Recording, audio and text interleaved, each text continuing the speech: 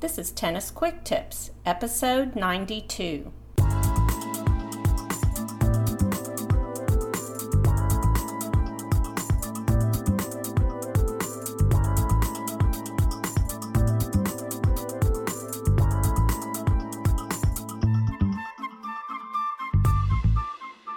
Hey, this is Kim from TennisFixation.com.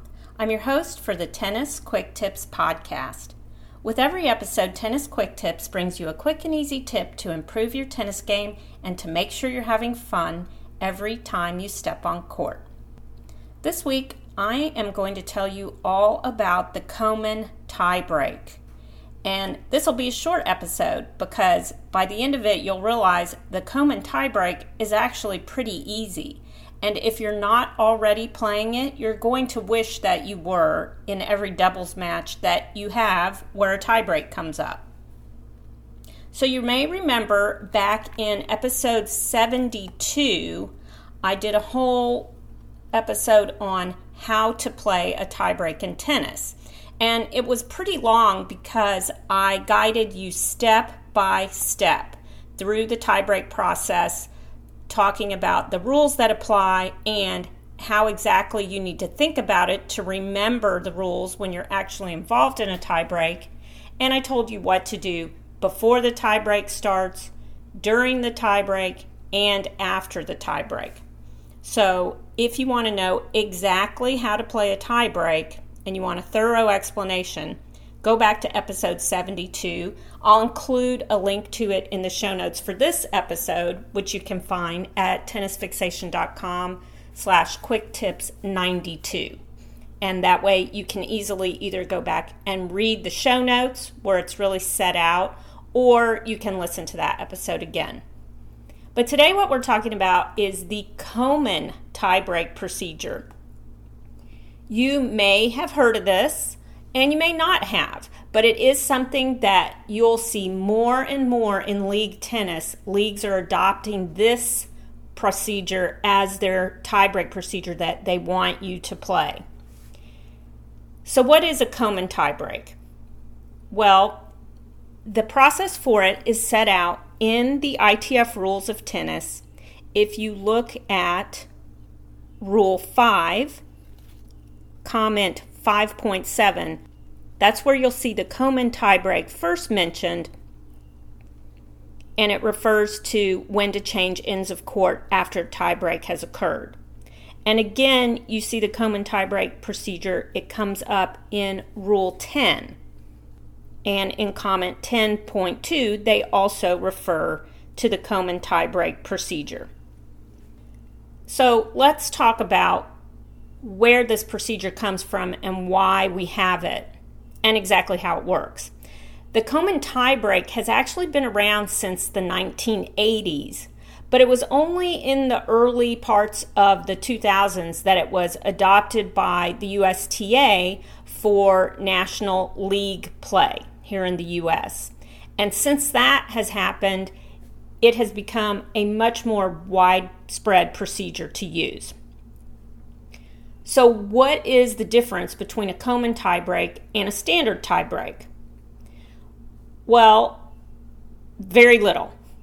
The standard tiebreak procedure, I'm not going to repeat that for you here because you already know it, or as I said earlier, you can go back to episode 72 to really get a thorough explanation. But the difference between a standard tiebreak and a Komen tiebreak has to do with when you change ends of court. You may recall that in a standard tiebreak, players change ends of court after every 6 points. That means you're going to change ends of court after the 6th point in the tiebreak, after the 12th point, after the 18th point, etc. Hopefully you won't get much past the 18th point. But you're going to change ends between 6 and 7 when the points add up to 6 and the points add up to 7. So if your score, for example, in the tiebreak is 4-2, that's when you're going to change ends of court. What this means is that the server who served point 6 is going to change sides of court in the middle of his or her serve.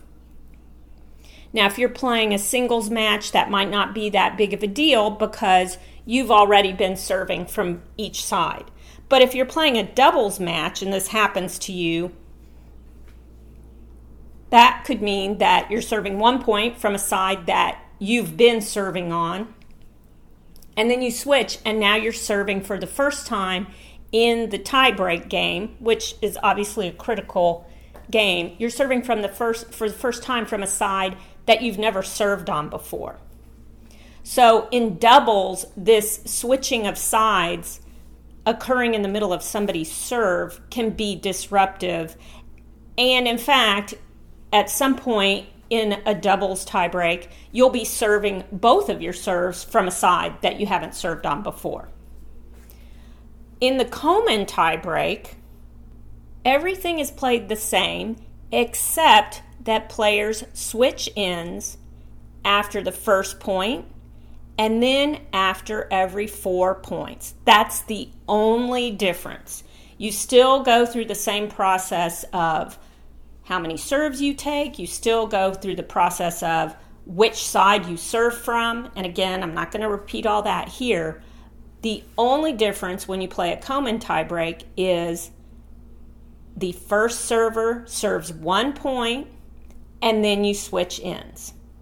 And that's it.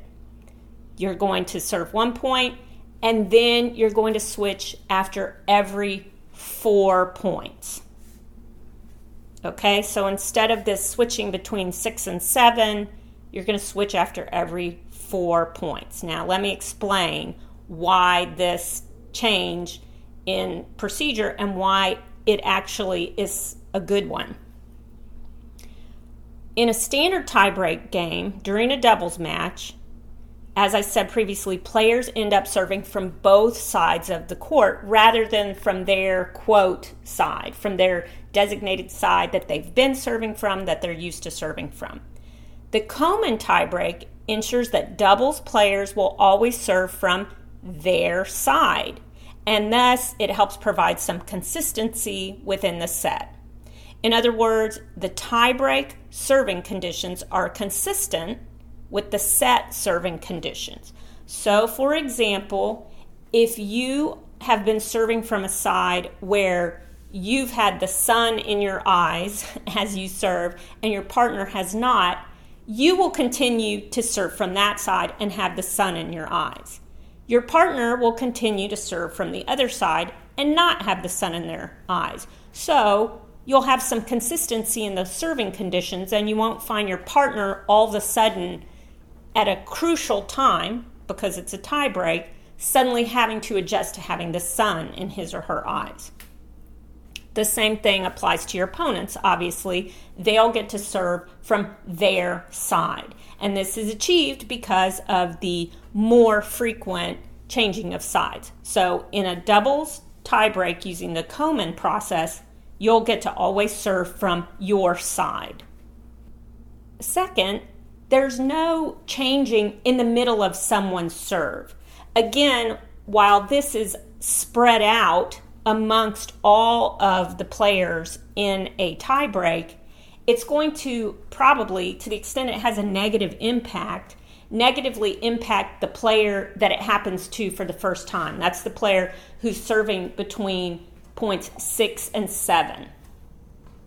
It's also supposedly, if it is a negative impact, gonna negatively impact that player who gets to point 12 and 13. But by that time, if it is a negative thing to have to switch sides in the middle of your serve, it's already happened. And that player and that team, I should say, that had to switch sides in the middle of one of the team members' service game, they could be quite far back by that point. And so it's kind of hard to overcome that negative thing by saying that, well, the other team has to experience it too.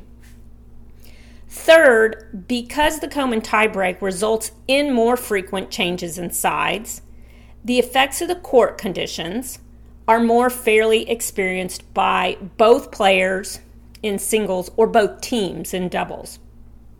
So if there are negative conditions like sun, wind, overhead lights in your face, those types of things, more frequently changing ends of court means that both teams or both players will experience those effects.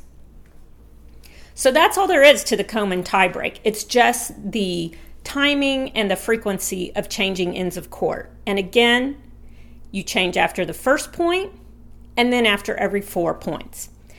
Like tie breaks in general, a lot of players aren't aware of this, I know, but it is one of those things that really tie breaks are going to come up in your matches, and this is an area where you should know the rules, and it's best to be that player on the court who does know the rules and can authoritatively state them. And if you do play a league match and for the first time have to go through this Komen tiebreak process, I promise you, once you do it, you're going to wish that this was what all of your matches used. You're going to be very amenable to the Komen tiebreak. So that's it for this week's Tennis Quick Tip. I feel like between episode 72, which again was pretty extensive, and this episode, you should know pretty much everything there is to know about tie breaks. And you should be ready to be that player out on the court who can say exactly what to do and convince everyone to just follow your lead. I hope you'll let me know if you have any comments about this by going over to the show notes, which you can find at tennisfixation.com/quicktips92. And you can also go to the show notes in the comments section down at the bottom. Let me know any questions or suggestions you have about what you'd like to hear on Tennis Quick Tips. I'd love to hear from you. Visit Tennis Fixation for more great tennis tips. And be sure to look in the sidebar. I've got a free ebook you can get. It's called 10 Quick Fixes to Improve Your Serve. No lessons required. It's got my 10 best tips for improving your serve. I think you'll like that a lot.